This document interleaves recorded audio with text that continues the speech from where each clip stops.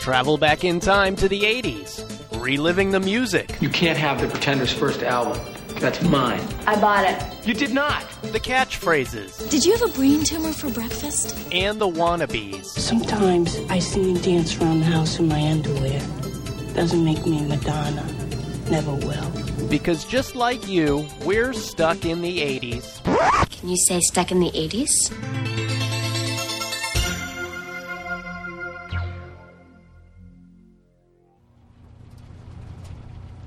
Summer road trip with my podcast pals. What a way to relax. Nothing but the open road. Guys, doesn't this feel a little familiar? Like what? Like Stuck in the 80s has done a road trip skit before. No. Look, sometimes I run short on ideas, but I promise I won't take off my shirt if you just get that road map out of my face. That's it. I knew it. Did this exact skit before the Songs and Movies of Summer, episode 128, which is a classic, by the way. Oh, yeah. That's right, dude. What's up with the rerun? It's not a rerun. I got new stories, I swear. Now just let me have control of the radio for a few seconds here.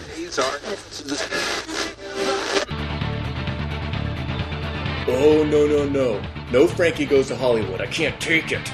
Don't touch it!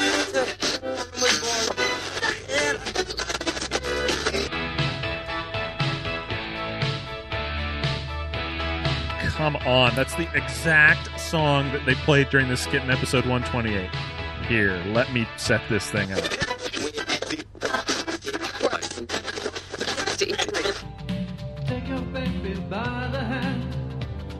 Leave it to Brad to pull out his Wang Chung. Woohoo! Whoa. Hey, wait a minute. Shouldn't the actual show have started by now? Yeah, just waiting for the chorus. Here we go. We were so in phase, and I danced all days. We were cool on craze. Hey, welcome to Stuck in the 80s. It's your host, Steve Spears. In this episode, we go back 30 years to bring you 3 great albums from the year 1984. With me, as always, he's the Peter Rutherford to my Holly Johnson. It's Brad in L.A. Dude. You can't do it, man. I know. Nope. I know. And joining us today again, because he's the only co-host taller than Rick Ocasek, it's just Drew. Like, dude. See? That's why you get the dude line, and Brad doesn't. You are a golden god. Every time we do a skit, Brad has to have the lines where wait a minute kind of line. Something's wrong here. I'm the voice of reason. Yeah, well, we all have our cross to bear. Drew, are you actually taller than Rick Ocasek? Rick Ocasek is 6'4". Yeah, I'm 6'6". Wow, there you go. I was right. Yep. I write it on the paper, and it actually happens. It's magical. Such power. So if you're new to this format of the show, every year we try to tackle some of the great albums of the year. We did 1983 last year on their 30th anniversary, so this time it's at 1984. I don't think we've done any this year, have we? No, this is the first one this year. It's halfway through the year, and we're just now getting around to it. Well, it's because we've had so much other stuff. We did a month and a half worth of Soundtrack Madness, which was awesome. Yeah. And you did the Fletch podcast. Oh, wait. Yeah. We're saving that one. Nice. We're not saying these are the 3 best albums of 1984. We're going to leave out some albums that we've already kind of covered individually. Like we're not going to talk about Thriller, because Thriller was, it got its own show. 1982, stuff like that. Purple Rain. I was going to say Purple Rain. It's not going to get its own. Born in the USA probably won't. Yeah, we're not going to. So these are just 3 albums that we kind of feel personally attached to. And 1984, I'm going to argue, is a big year in music. I would call it the apex of the 80s. Anyone disagree? Yes, I'm disagreeing with you. Yeah. Why? I'm afraid so. I have to be consistent. I have to say that next summer 30 years ago, that 1985 is the peak. I would say that's the cultural peak. Okay. My problem with 1984 is that I found that in doing my research, the albums to me weren't as epic as like certain songs were. You know what I mean? Does that make sense? Yes. Yeah, sure. Okay. I'll buy that. Here's some interesting factoids about 1984 in general. Lay some truth on us. Here we go. In 1984, just 5 albums had the distinction of being number 1 on the charts. Just 5 the entire year. Well, and I think we've already named 2 of them. Which ones did you name? Well, we named Born in the USA and Purple Rain. Yeah, Born in the USA from July 7th to July 28th. Really? Yep. Wow. Purple Rain from August 4th all the way to December 29th. Yeah, it had a long run. You mentioned Thriller, which is not a 1984 album, but it was still charting. January 7th. Oh my gosh. January 7th to April 14th. Holy cow. Wow. So that leaves 2 more albums. Can anyone name them? I'll give you a hint. One of them is the soundtrack. Well, I'm going to guess that Van Halen is one of them. Nope. Really? One of them's a soundtrack? Purple Rain is a soundtrack. There's another one? Nope, it's a different one. Early in the year. Want some hints? Yeah. There's a Kenny Loggins song on it. Footloose? Footloose. From April 21st to June 23rd. Huh, okay. Wow. And this last band, I don't know how to give you a hint. Figures into one of the infamous Stuck in the 80s interviews. Tom Wopat? Yes! No.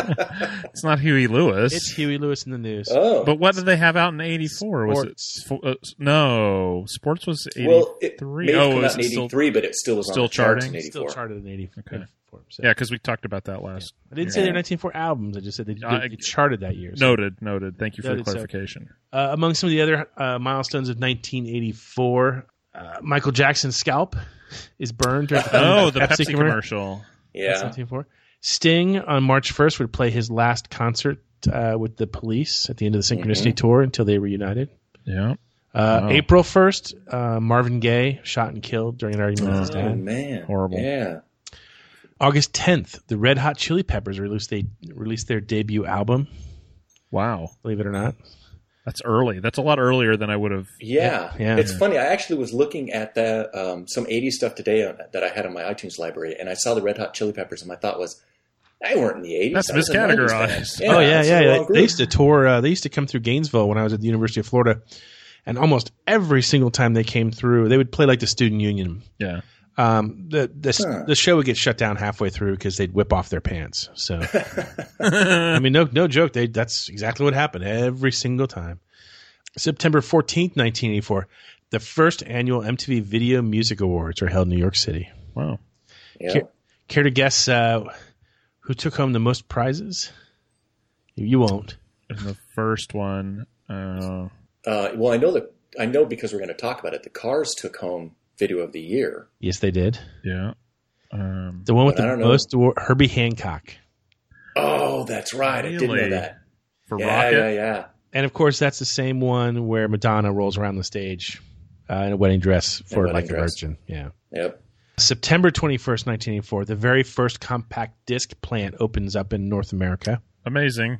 Yeah. October 23rd, a report on BBC television about the Ethiopian famine gets the attention of one Bob Geldof.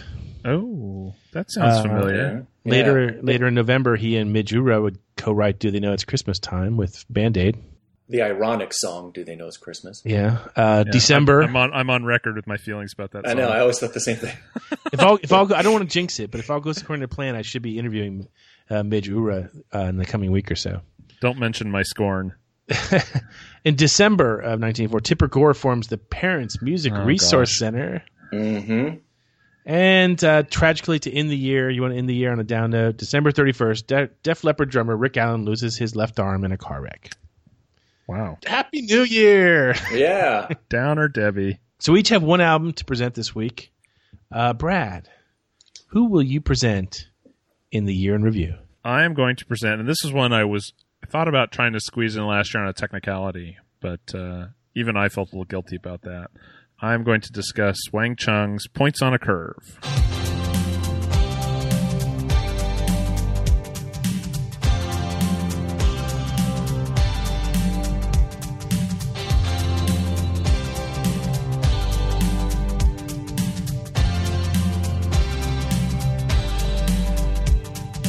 Take your baby by the hand and make her do a handstand.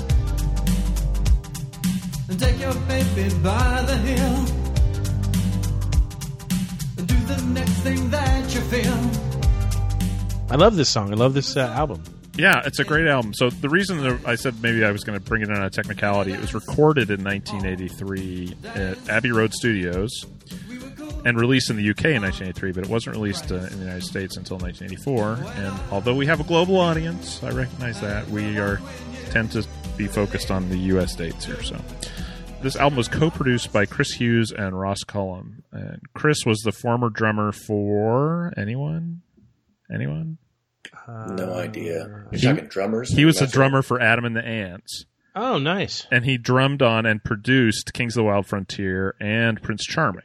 Wow. Oh, wow. But he's probably better known for producing 1985 Songs from the Big Chair by Tears nice. for Fears. Oh, yeah. Yeah. Jeez. So he and Ross Cullum has partnered on a lot of things. That album, they worked some with Rick Ocasek on one of his solo albums, This Side of Paradise, but they did a ton of work together. So I thought that was kind of interesting. Yeah. It was released, as I said, it was released in January of 84 in the United States. The highest it got on the charts was number 30 in July of 84. Oh, I know I had this album back then. Yeah. It was. Oh, yeah. I mean, everybody I know had this album, and I would say there's not a bad song on it. Yeah, they had 4 singles. Yeah, I will say I listened to it again today, and it kind of, it's got a lot of energy in different tracks, and then you've got some up tempo and some down stuff, and it closes out with a couple kind of quiet, sad sack songs, and I wish they had a little more energy at the end of the album. But, Well, I wish I had a little bit more energy at the end of this podcast after what you said about Wang Chung. Oh, well, they make, according to TV advertisements I see, they make some pharmaceuticals that could help you with that, Spears. I don't know what that's about. Good old coffee. That's all you need. Oh, man. coffee. All yeah. you need. So 4 singles off of this, Dance Hall Days, which we've already listened to a little bit of. That's the only Wang Chung single to make the top 75 in the UK. What? Topped Off out this at album? number 21. Off this album? Really? No, ever. They What? were not that popular in England. When I talked to Jack Hughes, the lead singer, before they toured the U.S. on the Regeneration tour, right? Back in like 2009, some years ago. I remember they're one of several bands from the UK that are better known here than they are at home. Yeah. Another one being probably Asia. And there's a couple others.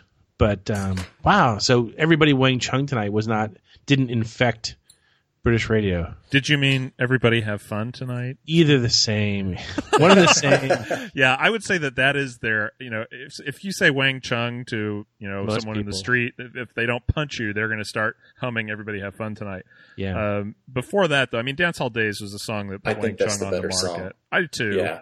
So Dance Hall Days peaked at 16 on the Hot 100, but it was number 1 on the dance charts. Of course. Yeah, baby. Back when I used to like to still dance. Yeah. So it's maybe not the most iconic song. I'd say, again, that Everybody Have Fun is probably going to pop to the top for most people, but it's in a lot of stuff. It's in Bachelor Party. It's in To Live and Die in L.A. No surprise there. It's in Pretty in Pink. It's in The Sure Thing. And more recently, it was on the Adventureland soundtrack. Oh, yeah. And we saw Wang Chung, the three of us together, right? Yeah. Yeah. Yep. Yeah, and they were great for the 2 songs that they got to play. 3 songs. Do you remember the 3 yeah. songs? I do not. One was the song from the Breakfast Club soundtrack. Oh, okay. Fire in the Twilight. And then they played Dance Hall Days. And then they played Everybody Have Fun Tonight. Yeah, they did not play Hypnotize Me, which you and I I would was have liked. thrown because half the time at that concert you couldn't even hear the lead singer. I mean, No, it was Yeah. bad. that was It brutal. was pretty muddy. Brad, if you could add one song from Points on the Curve to that concert, which one would it have been? I would have wanted to hear Wade.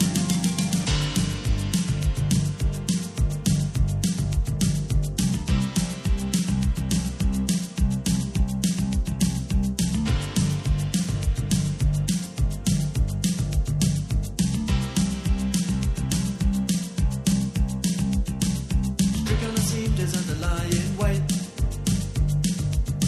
for a chance to get involved with lovers' fate.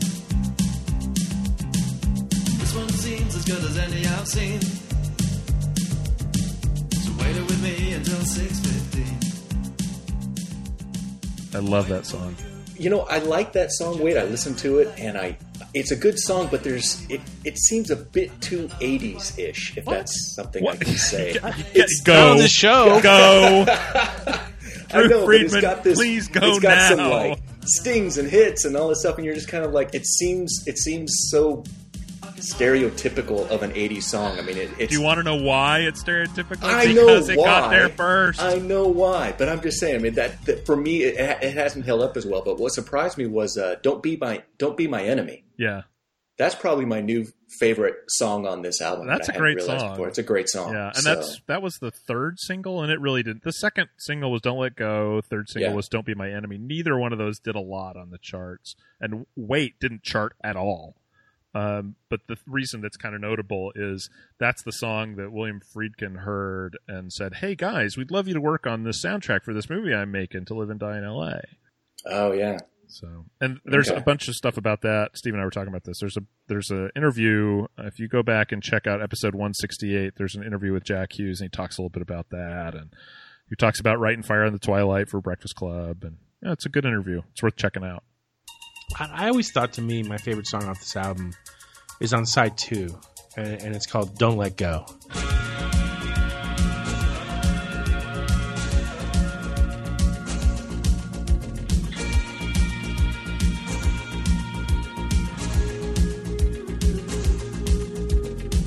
I got your letter, I felt so scared to pick up the paper and have a read within. I read the contents, I got what you meant. I know it's hard on you, but don't give in. And maybe, slow things go fast. Maybe, what's all the past? I like that song a lot. That's a great track. Yeah, I like it too. It seems sometimes a bit monotone, but I still like the song a lot.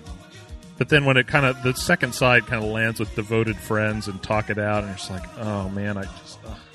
Yeah, but by Get a then, little whatever up-tempo number here. Come on, guys. whatever magic I wanted out of the album, I've gotten by that point. Yeah. You know? We're 8 tracks in. I'm fine. You're good. Yeah. So whatever. That's true. I mean, in back in the day, if you had an album that had 3 songs on it that you liked, you're like, oh, I'm doing all right here. Do you think this is the best Wang Chung album? It's the only one I can remember. Well, I don't remember it. you've got Mosaic, and then the Warmer Side of Cool, I think. It's their best album, but there's good pieces of music on those other ones. Oh yeah, I mean, the song "Praying to a New God," that's a great song. Yeah, but I looked at the track list for "Warmer Side of Cool," and nothing else really popped out at me. Yeah. And I already mentioned "Hypnotize Me" from Mosaic, and there's some good stuff there. But I think this is their best package. I would like to see. I'd like to. Oh man, Wang Chung's best package. Wow. Wang Chung. We all You know all what? remember right what Wang Chung means. Yeah, it means Wang Chung. It's the sound that a guitar makes when it's strummed. Go ahead, make the sound, Steve. Wang Chung. Learn something new every day. I did not know that. You got to go back and listen to episode 168. Actually, in that interview, Steve, you're very clever because you say to him, "I'm not going to ask you the question about how you got your band name, but," then you ask another kind of question that's kind of on the same angle. It's a good. I basically said this. I want to put your mind at ease right now. I swear to God, I am not going to ask you today about the meaning of your band's name. Good. Because you've answered that a million times, but I do kind of want to ask this. I mean, you've been asked that question for like 30 years now, and has there ever been a time where you said, maybe I should have picked a different name? Well, I think so. Yeah. In retrospect, having a sort of foreign-sounding name just leads everybody onto that question. But on the other hand, I think in the States, for whatever reason, it's kind of got a certain catchy resonance thing, and obviously it's been used in all kinds of sort of great situations. And I'm thinking of the episode of Cheers where Frasier comes screaming into the bar talking about Wang Chung, and I think we've been mentioning The Simpsons, and there's even greetings cards about Wang Chung and stuff. So I guess I'm looking forward to actually getting in the dictionary with the name. That'll be cool. God knows what they're going to put as a definition, but He was a good guy. I would pay good money. I'm going to say this. I'm going to probably, don't hold me to it, but if I knew that Wang, it's with so many things that I say after a half glass of turkey.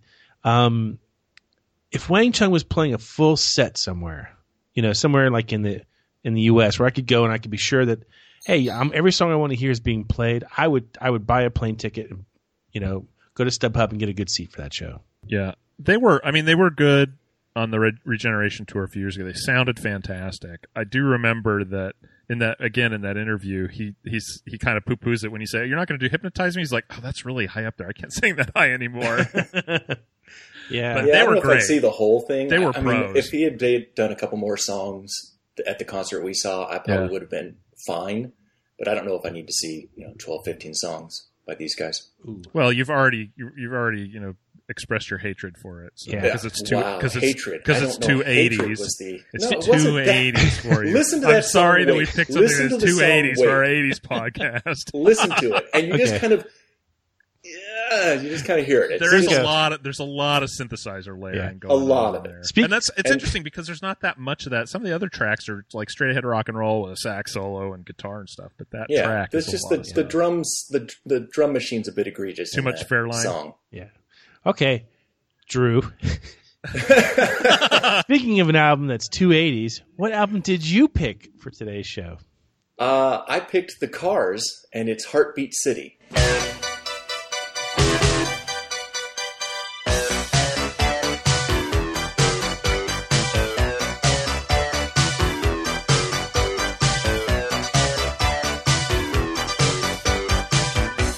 You might have forgot the journey ends.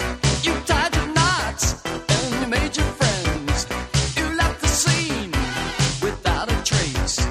One hand on the ground, one hand in space. This is a follow-up to their 1981 release, Shake It Up. And the band kind of split up a little bit. They didn't split up, but they had a couple of side projects. They all that did kind of their own thing for a little Yeah, bit. they did their own little thing. And then they came back and came out with Heartbeat City. And this was produced by Mutt Lange. Or is it Lange? Lange? We're going to go with Lang. I think Let's it's go Lang. Call And, us, Mutt, and let us know if we're saying your name wrong. And this album to me was, I know it's very 80s, but the Cars always had that extra magic in it, that extra feel to it that gave it so much more, to me at least. And for me, what I always remember in the 80s, especially around this time from like 82 to 85, 86, was I was a huge fan of MTV. And so for me, watching the videos was as important as just hearing the music. I liked the visuals as well. You like to watch? Is that what you're saying? I like to watch, exactly. Just like being, let's not remember his character's name. Anyway. Chauncey Gardner. Yes, I Damn. like to watch. But this album came out with the great video, You Might Think. You might think it's hysterical, but I know when you're weak. You think you're in the movies, everything's so deep. But I think that you're white when you flash that fragile smile. You might think it's foolish what you put me through. You might think I'm crazy. All I want is you. Now that video, as we said, it won the video of the year in the first ever MTV Video Music Awards. The thing I loved about this video, and it was funny, but when I was doing the research for this, it dawned on me. I watched that video over and over. I recorded it, and I watched it how they did these things, and it's of course cheesy now, the effects they did. Well, sure. But at the time, they were kind of big. They were a big deal. They spent $80,000 on that video, which was like 3 times more than any other video. Yeah, because of all the effects of having the guys on the soap and having it lock onto the soap when it falls, or having Rick Ocasek, pulls his face off and the band comes head out. switches. Yeah, that whole thing. But that fascinated me, and I truly think that watching that video is what led me into this career of working in films and working on and being an editor. Whoa. I think it was fun looking back, and I remember sitting and just watching that video, saying, how did they do that? How did they do this? How can they switch that? And I was fascinated. I watched the way they edited it. I watched the way that they did every little aspect of that. That and the other one, which did a lot of little effects, was the Yes song, the one where they were all like just standing over a white background. Yeah. I forget the name of the song, but yeah. Yeah. those two, I was just fascinated by the digital video effects that they did in that. And I truly think that those two led me onto the career that I have today. Huh. So that's kind of why I really wanted to talk about this album. That's pretty because cool. It was so important to me, just in my formation of what I was going to end up doing. Well, now I kind of feel it's a great album. It's It's a great album. Oh, it's a great album, but I totally feel like a D-bag now for teasing you about it earlier. Really? I feel no such shame. You shouldn't. You shouldn't. But of course they had, as we already played, Hello Again was off this album. They had 5 singles. Drive was the most successful single. Yeah. Yeah. What a song. And it's funny, that's not even my favorite song on the album. Like I said, You Might Think is on here. Heartbeat City is the final song on the album. And I love that song. Perfect driving song. I know why. I know I can pick out Steve's favorite song on this. What? It is the most sad sack track on the album called Why Can't I Have You? That is Spearsy's favorite song. Why can't I? I don't know that one. He says after singing. Yeah. Well, you started to sing the Cure version. The Cure? Yeah. Really? Oh, it's a great song. Great song. Drive was really successful not only because it's, a beautiful song, but it was used in a video about Ethiopian famine prepared by the Canadian Broadcasting Corporation, and it was introduced by David Bowie at the 1985 Live Aid concert in Wembley. So, and the Cars actually performed at the Philadelphia. I was going to say, I thought the concert. Cars played Philadelphia. Oh, okay. Yeah, but it was introduced by David Bowie. Oh, cool. And do you guys have any idea who directed that video? He was an actor. I don't know. I know that this is their most successful single, and it's not sung by Rick Ocasek, but I don't know who did. Yeah, the I couldn't guess. Timothy Hutton. Whoa, really? Directed, yep. Huh. Directed Obscure. the Drive video. Does he do a lot of directing? I don't even know. He didn't, and but he directed this one. Wow. So cool. That's so off the wall. It was really kind of a strange one, and it's a very moody video. I mean, it's Benjamin Orr sitting in like a bar. And there's all this like weird like mannequins, and I think that was the one with Paulina Poroskova. Was it? Yeah. She's arguing with Rick. Yeah. Is she in that as well as in You Might Think? That's not her, and You Might Think. That's not. I think that's someone else. Oh, she's definitely in Drive, and it's her. She's like fighting with Ocasek, and Ocasek's just being like a cold-hearted bastard to her. Mm-hmm. Imagine it's that. great. I love the video. I love that song. Who's gonna pick you up when you fall?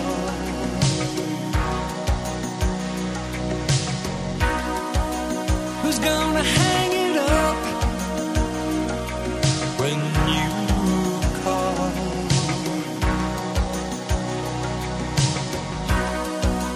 Who's gonna pay attention to your dreams?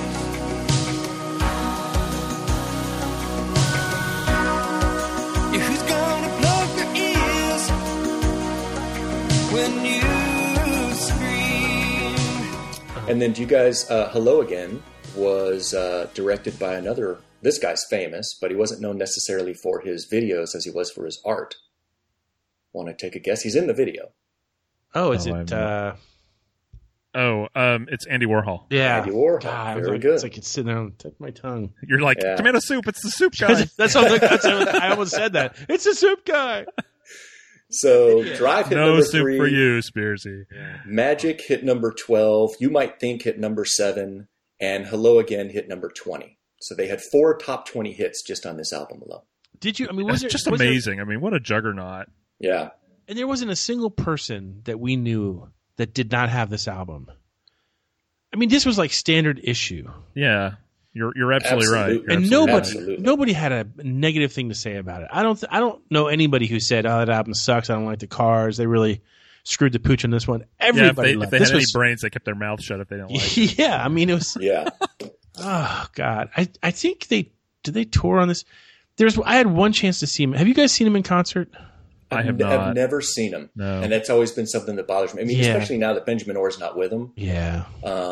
You make it sound like he left the band. Well, with us. How would you like if I said with us that since he passed away? It's a real, almost like a hole in my life that I didn't get to see them in their heyday. Well, do you remember MTV back in the day when they had the great contests and giveaways? You know, like you could win a pink house from John Mellencamp and stuff. You could Yeah, win a yeah, you I could win a remember that. concert from the Cars. Huh. And I think he was promoting this album, like you and like 100 of your best friends. Oh my gosh! I bet it was. So it would This be album me was and one huge on person. MTV. Because I remember Okay. seeing footage of it later, but I also remember people telling me, people who did see them live back then said that they weren't that great of a live act. Like no stage banter, no stage presence. They just kind of got up there, they played their I've heard songs. that too. And what I've heard is that Rick Ocasek was a real stickler for how it sounded, and they worked really hard to replicate the studio sound in their concerts, but there wasn't a lot of other energy in it. Yeah. Yeah. So as much as you they, beat yourself up over it, I mean, it doesn't sound like we missed that much. Yeah. So Yeah. this was released in what, spring this was of released '84? in March of '84, So March 13th. in late summer of '84, as we talked about in the last podcast, that was right before I moved to California. But I'll let me just trot out my nerd cred here. In late summer '84, I went on a tour with a youth orchestra I was in to Scandinavia. So we went to God. Sweden and Norway and Denmark, and it was a great trip. It was so cool. But you can only carry so much stuff, and I had to figure out what tapes am I going to take with me to listen to on this trip. And it was I figured I had room for 4 cassettes, and one of them was don't judge me. One of them was Billy Joel's Innocent Man. Ooh. One of them was New Judged. Traditionalist. That's okay. And one of them was Heartbeat City. I can't remember what the fourth one was, but I listened. Anytime I hear Heartbeat City, I think of that trip, and they're just kind of entwined because it was one of the few things I had to listen to. Yeah, it's funny. I picture you over there, but I picture you with exactly the same aged face. I can't. Brad looks young. I mean, Brad looks like he could be in his mid-30s. He could be 42. You could be in your 30s. You get your hair. You don't have any gray hair. You have. Yeah, I do. Hair. See, I can't talk. I've got gray hair. I got plenty of got gray a gray hair. in my beard. It's bad. Yeah. Well, I'll post So- a picture of me on that trip somewhere on the Facebook page. But yeah, that was it. This album and that trip they're linked for me. Yeah. Well, did you guys hear, or did you guys get their last album, The Move Like This? Yeah. Oh, yeah. Yeah, I liked it a lot. I thought it was I really liked good. it was I thought really about good. going to see them because they did a small tour, for it. But in the end, I was just like, Benjamin Orr's not with them. I don't know. I just didn't want to. Yeah, and I thought it was okay. It was a good album, but it was not Shake It Up. It was not Heartbeat City. Well, the funny thing to me was listening to it is one of the great things about the Cars was all the backing vocals, the cool, unique backing vocals with the rest of the band, and the new album didn't have any of it. Yeah. So I felt like that was kind of missing Stripped down that a little unique bit. car sound. Yeah. So Did you either of you guys ever into Rick Ocasek solo stuff?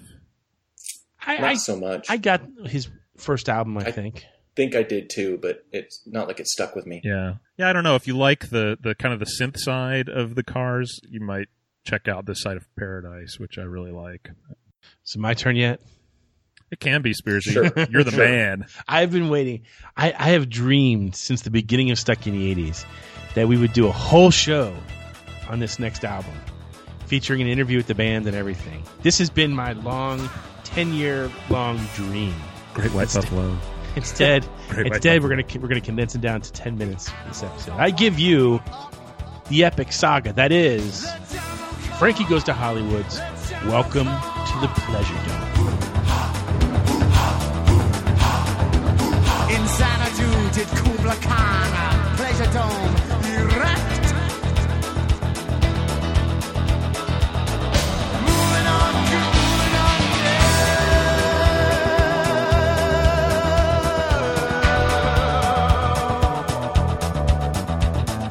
moving at 1 million miles an hour. Using my power, I sell it by the hour. I have it, so I market it. You really can't afford it. The title track just cracks me up. I love this album. I love everything about it. I'll turn it up anytime it's on the Yeah. XM. I turn that up at in whatever Kubla Khan built the Pleasure Dome. Yeah. It's just like, come on, it's so over the top. Yes, but that's what we needed. This was so big in my life. This came out October 29th, 1984. It was a double album. It was their debut album, but it was also a double It's a album. debut double album. Wow. Yeah, Who were yeah. they sleeping with at the label? Well, they just had the it factor to them. You know, they're 5 guys from Liverpool. You know, kind of weird. You know, kind of kinky. Kind of weird. Yeah, it upset British radio. Their first single, "Relax," as most people probably know by now, was it's banned. about getting a good nap, right? Exactly. Yeah, it's about taking a snooze. It was banned by the BBC. While it was number 6 on the basically charts. like now we will sell lots of records. Yeah, so of course it became number 1 for the next 5 weeks.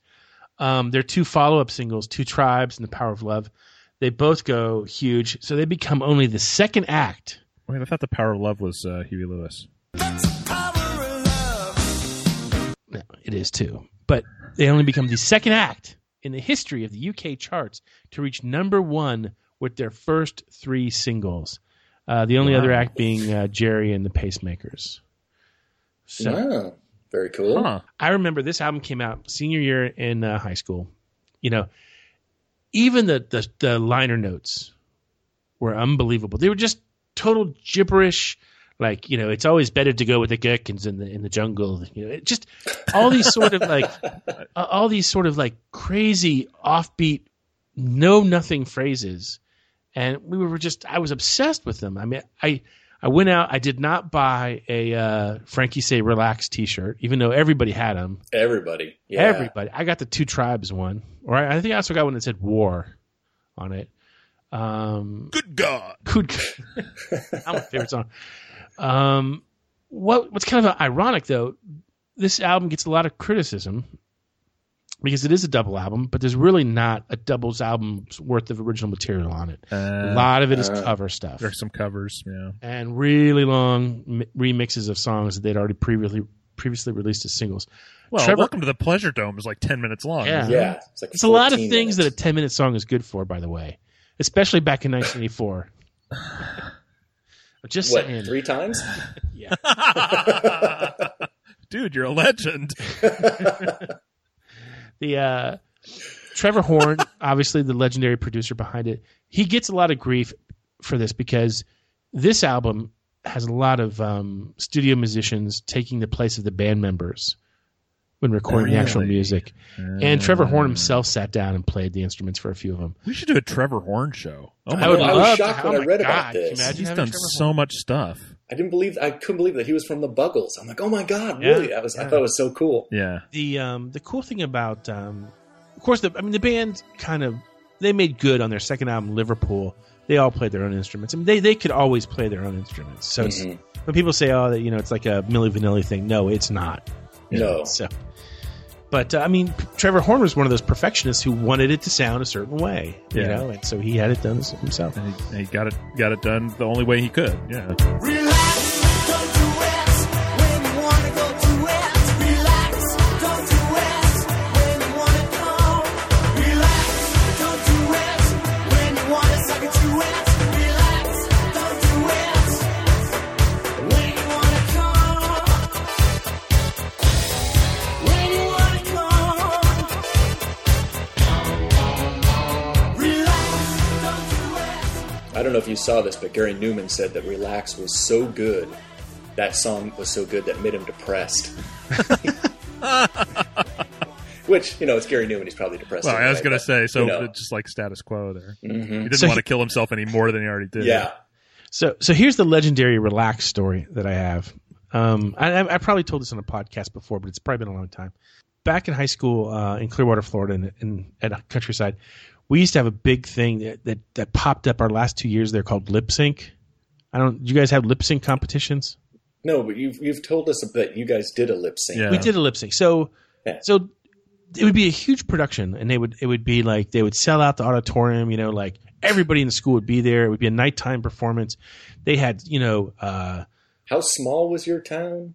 No. It was No, I'm the one that there lived in was a small town. 2,000 I'm just kidding, because it 2,000 sounds people in like my this. high school. 2,000 people. Oh my God! See, I can't talk. There was only 400 people in my high school. So everybody's there. Keep in mind, too, that every school in the county did this. In fact, there was one company that basically went around producing them.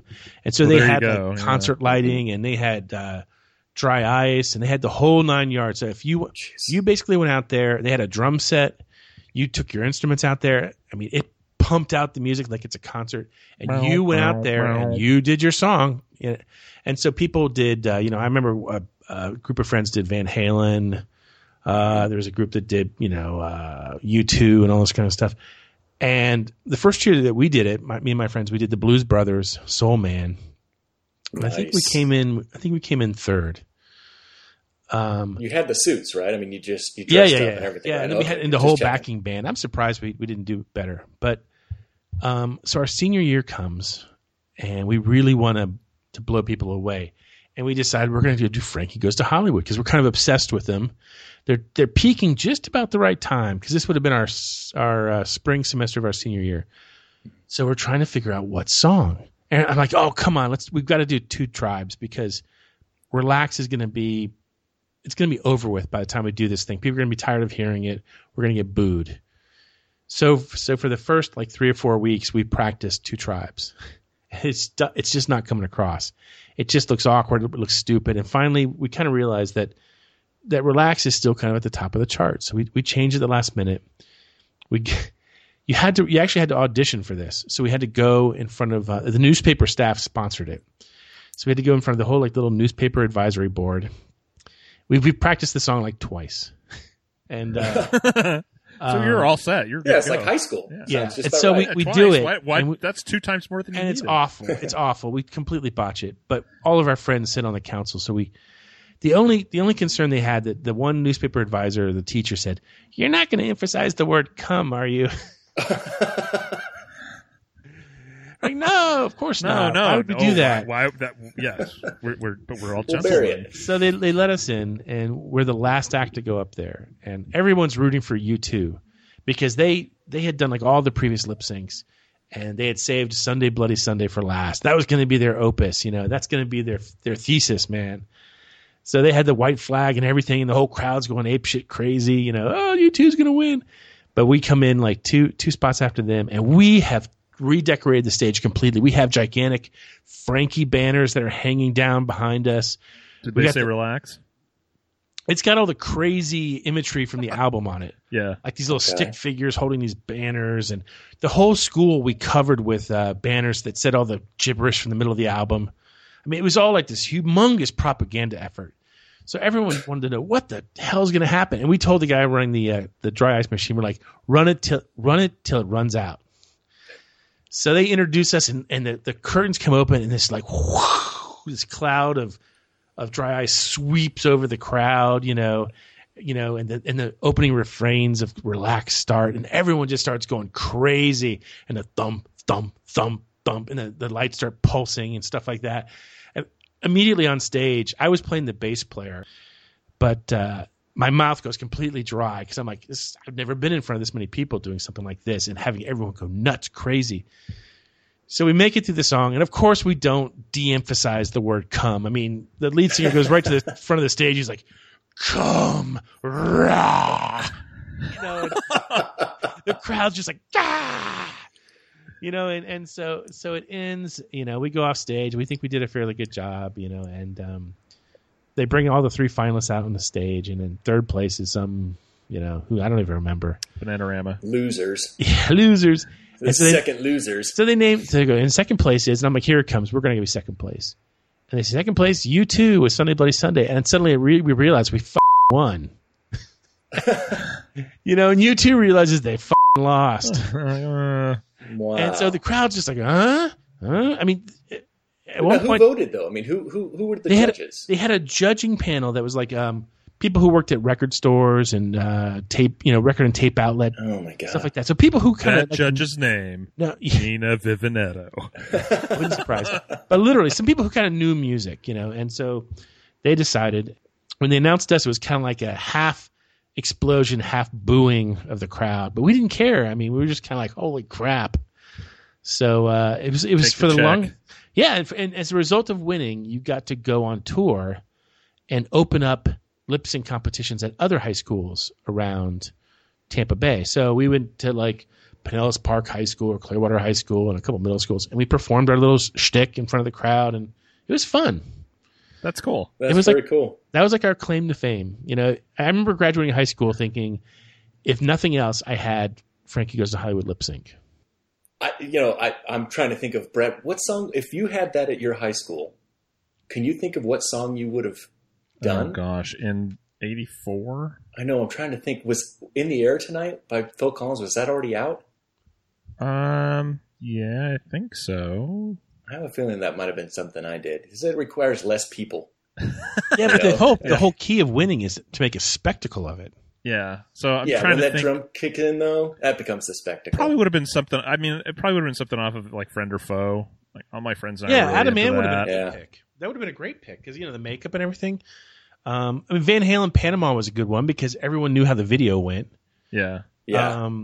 Blues Brothers was great because, we're doing the whole dancing bit. Yeah, and all that because kind of stuff. again, you've got some frame of reference for it. Yeah. Yeah, so I mean, those are all good picks, but I mean, you couldn't, you had Lightning to in a bottle, my friend. Yeah. Lightning in a bottle. I caught it twice in my life. I caught it with Frankie Goes to Hollywood, and I caught it with Stuck in the 80s. You know what else I'd like to catch it with? The Seggies.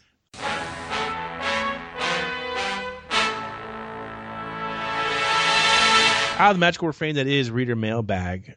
And I feel like there's more to say about Frankie Goes to Hollywood, is there not? Well, when we were researching this, I thought, this has to be one of the albums that started the PMRC, the Tipper Gore group that was putting labels on everything. And I found that there were 15 albums that they listed, and this wasn't one of them. I was shocked by that. Yeah. Purple Rain was one. Well, Prince's Darling Nikki Yeah. was the number one album that they listed. And then Sheena Easton, Sugar Walls, was that wasn't written by Prince, was it? Yeah. I think so. It yeah. was. I think Prince, it was. Prince, it's pretty much the Prince Music Resource Center. Yeah. Yeah. There's some AC/DC on there. Let Me Put My Love Into You. Def Cyndi Leppard. Lauper, She Bop. Yeah, Def Leppard. The thing that High and Dry. I always remember about this is John Denver being critical of it. And I'm like, wow, if John Denver's against you, you're pretty much a horrible person. Yeah. Yeah, but I was surprised when they listed what they called their filthy 15 that this wasn't on there. Yeah. I think they kind of missed something. Yeah, definitely. Frankie Goes to Hollywood's still kind of out there and kicking. Holly Johnson, who's the lead singer, he has a new solo album coming out called Europa. It's due out in September, and it's his first album in 15 years. And I believe he's doing a UK tour in October. And I've always kind of said I would love to find an excuse to go over to England for a concert, but I don't know if it's Holly Johnson. But wasn't he supposed to be on the First Regeneration tour and then he pulled out? Yeah, he was on one of the tours. Because and, I have a just very relaxed, distinct he didn't memory do of someone dressed up as Holly Johnson at the concert. We were there, and I'm like, well, you're doubly sad now because your guy's not here. I'd still love to. If we have him on the show, I'd love to get him on the show because there's about a million questions I have to ask him. Oh, yeah. So. He would be a really interesting guy to talk to. Do you remember back in 2003? Do you guys remember watching the VH1 Bands Reunited? That TV series they had. I remember the series. Did they do a Frankie Goes to Hollywood? It was show? the last one of the first season, and they brought them all together and they all talked and blah blah blah. They revisited ancient history and everything and talked about it. And then the night of the reunion show came, and like basically Holly Johnson and one of the other guys kind of bailed out, saying too short of notice to actually do the kind of job we want to do. So interesting. That was the excuse they gave. Yeah. Yeah. So anyway, whatever. So reader ball gag time. We have a Frank Goes to Hollywood. Bow, bow, bow. Yeah. Relax. We have a message from Dave Dirt, who sent us this letter settling a question we had in our Ghostbusters podcast about why the cartoon is called The Real Ghostbusters. Brad, take it away. Okay. So Dave writes, hey guys, the cartoon was called The Real Ghostbusters because there was another cartoon which started just 1 week before The Real Ghostbusters, titled simply Ghostbusters, later to be known as Filmation's Ghostbusters. You keeping up with all this Ghostbusters crap? Is this back to projector talk again? Yeah, it's almost. If you're going to do that, I'm going to go make another drink while you're Well, There you go. I'll get through this. Okay, so according to IMDb, the show is known as Filmation's Ghostbusters and the original Ghostbusters because when Columbia Pictures released Ghostbusters, it neglected the fact that Filmation had already produced a live-action comedy series with that same name in 1975. Filmation sued Columbia in 1985. As part of the out-of-court settlement, the cartoon based on the Columbia Pictures property could not simply be called Ghostbusters. Columbia proceeded to name their cartoon show The Real Ghostbusters to directly distinguish it from this show, and kind of put their thumb on them a little bit, don't you think? Yeah, We're the real Ghostbusters. They should have Ghostbusters. just called it Ghost Smashers. and Ghost just, Smashers would have been so much better. Yeah. So, by the way, Dave continues, On 2 separate occasions of the past year, I've seen 1, an old station wagon ambulance hearse done up like the Ectomobile, and 2, some dude walking around the Loop here in St. Louis just dressed in a full Ghostbusters outfit. This was a few months ago, too. It's not even anything to do with the anniversary date. I'm so looking forward to a Fletch podcast. I've been wondering since I discovered you why there hasn't been one. It's because we suck, Dave. You figured that out. Holy cats. If there's one 80s movie I quote from all the time, it's Fletch. That movie and his stuff in Caddyshack are absolute comedy gold. Okay, that's enough for now. Dave Dirt. I'll say if I had a Ghostbusters costume with the proton pack and everything, I'd wear it every chance I got. Yeah, you'd be like Proton Pack Thursday. Yeah, exactly. There'd be no reason to not wear it. Is Brad done reading it yet? I just got back with my drink. You are such a bastard. Yes, I am, sir. I'd be mowing the lawn in that outfit. You know, whatever. Tasty. You'd be mowing the lawn with the outfit. Yeah, that's what I mean. I'd be just like... Cross the streams, bitches. I go just... As always, you can send your emails to sit80s@gmail.com. Please, please tell me now. Please, please tell me now. PPTMN, please tell me now. We haven't done this one in a while. Please tell me now. What voice was that? Yeah. I thought that was you, Drew. No, I don't know if I can get that low. Oh, God. I'm not going to do it either. Yeah, that freaked me out. Here we go. So, as always, we are happy to answer your questions that you send us. Pinhead has one for us. It says, okay, Steve, Brad, and the rest of the cast of co-hosts. Woohoo, that's me. I have a question. Summer is now upon us. When it's sunny and nice outside and you're driving around, what are 3 artists from the 80s that you automatically play and associate with nice sunny days? Mine are the Go-Go's, the B-52s, and, of course, Oingo Boingo. Okay. Thanks for everything you do for 80s Nation and keep up the good work, Pinhead. Okay, so let's each pick one. Let's make it easy. Who's going to go first? I'll go first. Yeah, I'd say a group that I automatically listen to is not necessarily one album, but it's probably The Police. You know, kind of a compilation thing. If I'm going to listen to a group, a group of songs, it's going to be from those guys. It's tougher now because of the iPod. You know, you just kind of put it on 80s mix let it go. Yeah. And Brad knows I gave him a disc, or I gave him a drive with like 500 80s songs. That's all great stuff, but you're right. In the last couple months, I've been kind of making myself listen to albums. Like, no, listen to the whole thing. Just put the album on. Huh. Yeah. So summer makes you think of 3 pasty white Englishmen. Sure, why not? Okay. Do-do-do-da-da-da-da. Yeah. Head to the beach. Sounds good. Okay. The Police just make me think of empty bags of rum. Nothing sadder than an empty bag of rum. Yeah, tell me about it. Except maybe a full bag of rum. Except for maybe a girl puking in your dorm room afterwards. But anyway. That could happen anytime. That's neither here nor there. Rum that's not the police's fault. Yeah, Sting's fault. Brad. I got a couple. And one of them is not an 80s act, but bear with me. So one of the songs one of the albums that I automatically think of that I listen to in the summer and that automatically takes me back to the 80s is the Beach Boys' Endless Summer. That's like, 60s or early 70s release? Yeah. So I don't know if this is true everywhere else, but in Western Oklahoma in the early 80s, there was this kind of strong, like OP cord shorts. Do you remember that? Oh, yeah. Ocean Pacific T-shirts. And sure, yeah. The two-tone shorts? That was just huge in Western Oklahoma, and we were all wearing our OP cord shirts and wearing our OP shirts and like listening to the Beach Boys and imagining that we lived someplace where there was a beach, which of course we didn't.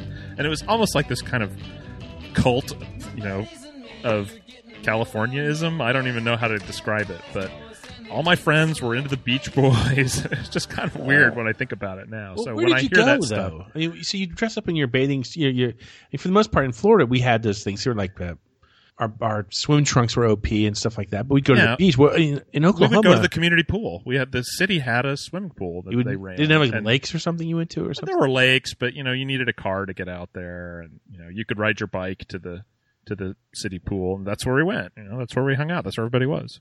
See, we actually would, Southern California, we'd head down to Zuma Beach, and if you wanted to be cool and you wanted to be seen, you would go between lifeguard stations 6 and 7.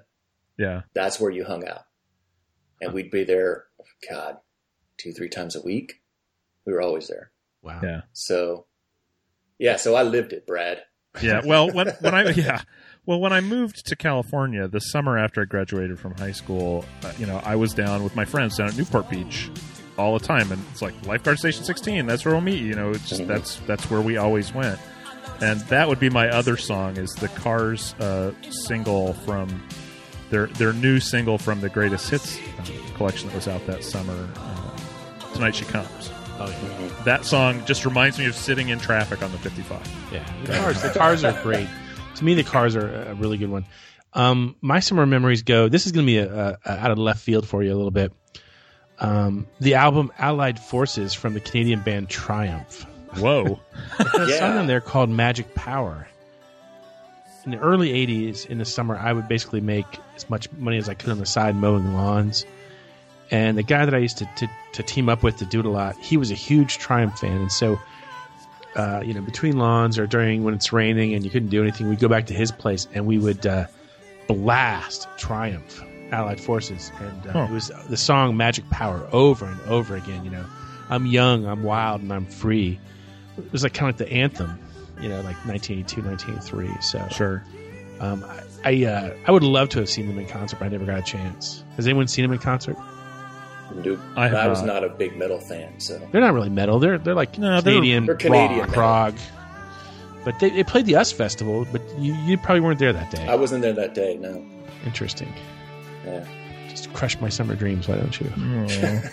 As always, we welcome your PPTMNs. You can ask us anything about the 80s or anything about our personal lives. Just remember to put PPTMN in the subject line. We'll be right back after this commercial break. The Zinger Zapper is someone in this room. To find the culprit, I'll put zingers on this plate. Devil's food with luscious chocolate icing, gold cake with dreamy vanilla, raspberry with coconut, and all with cream sinners. I'm going to turn the light out and catch them red-handed. Okay, now we know who the Zinger Zapper is. The butler? You blockhead. When you have zingers around, there's no escaping the Zinger Zapper.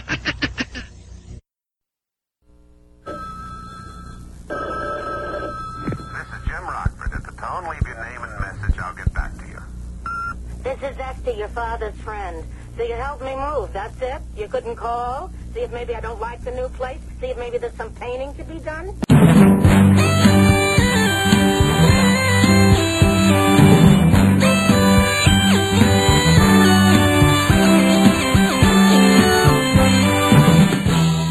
And we're back, and who doesn't get chills up their spine when you hear the theme song to the Rockford Files?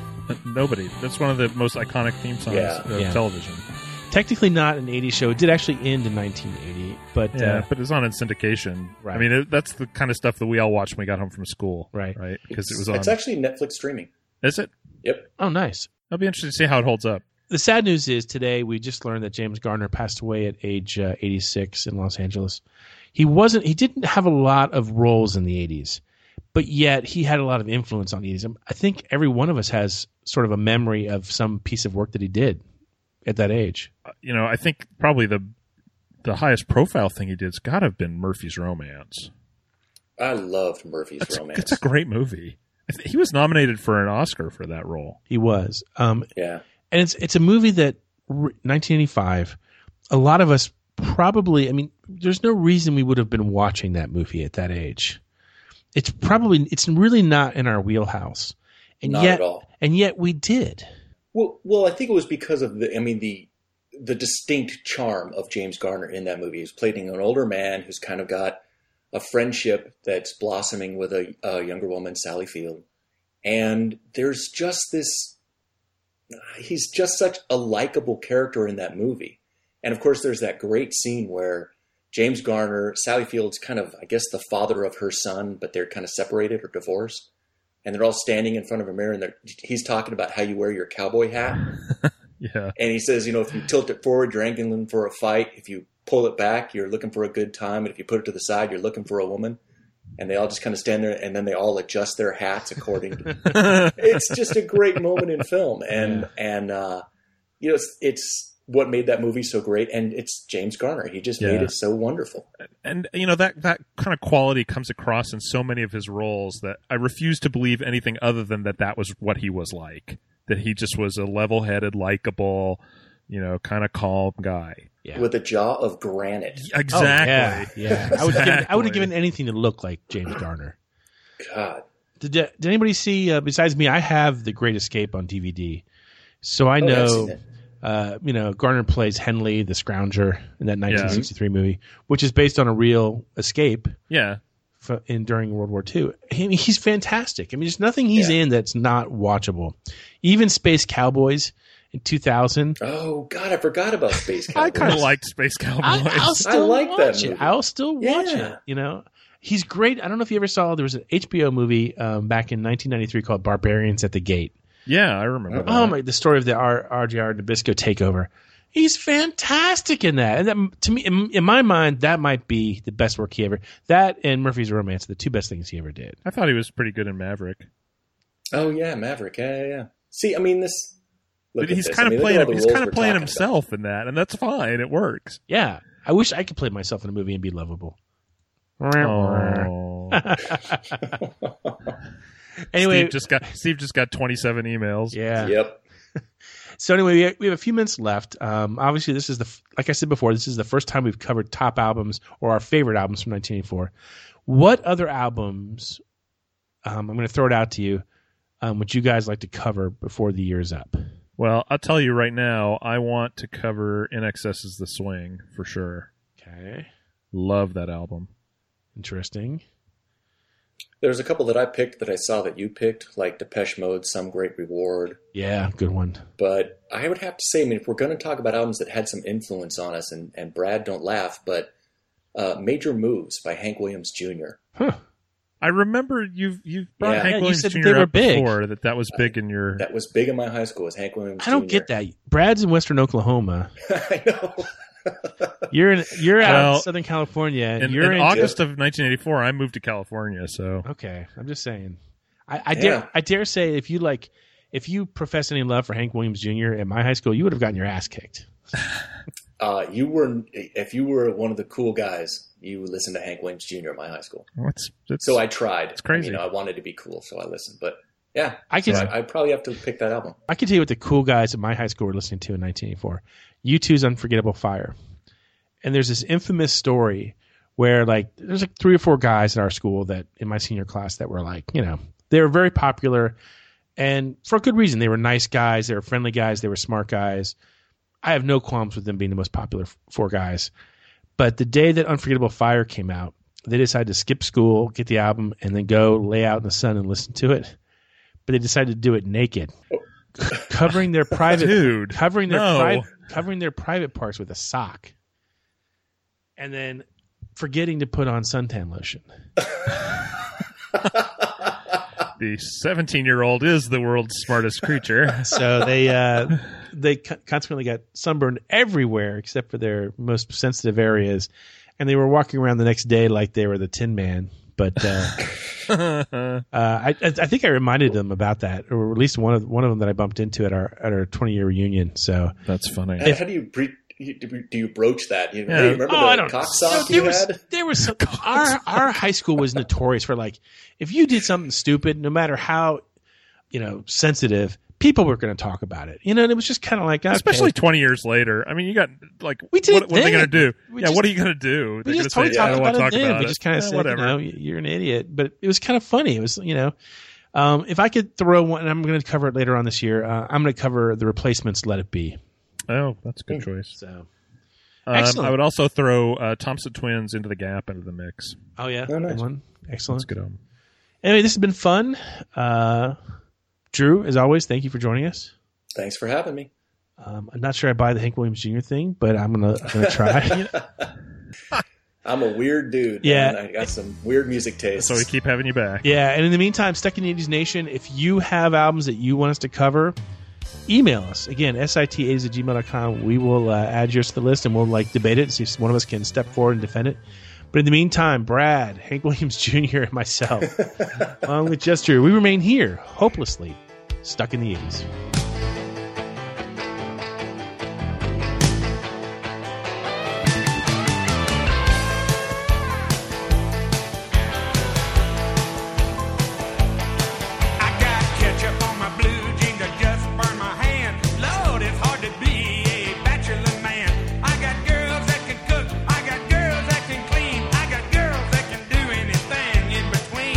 I got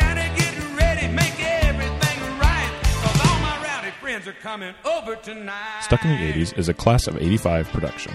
Please listen responsibly. Did I just say the same thing twice? I think you might have just talked out of both sides of your mouth, but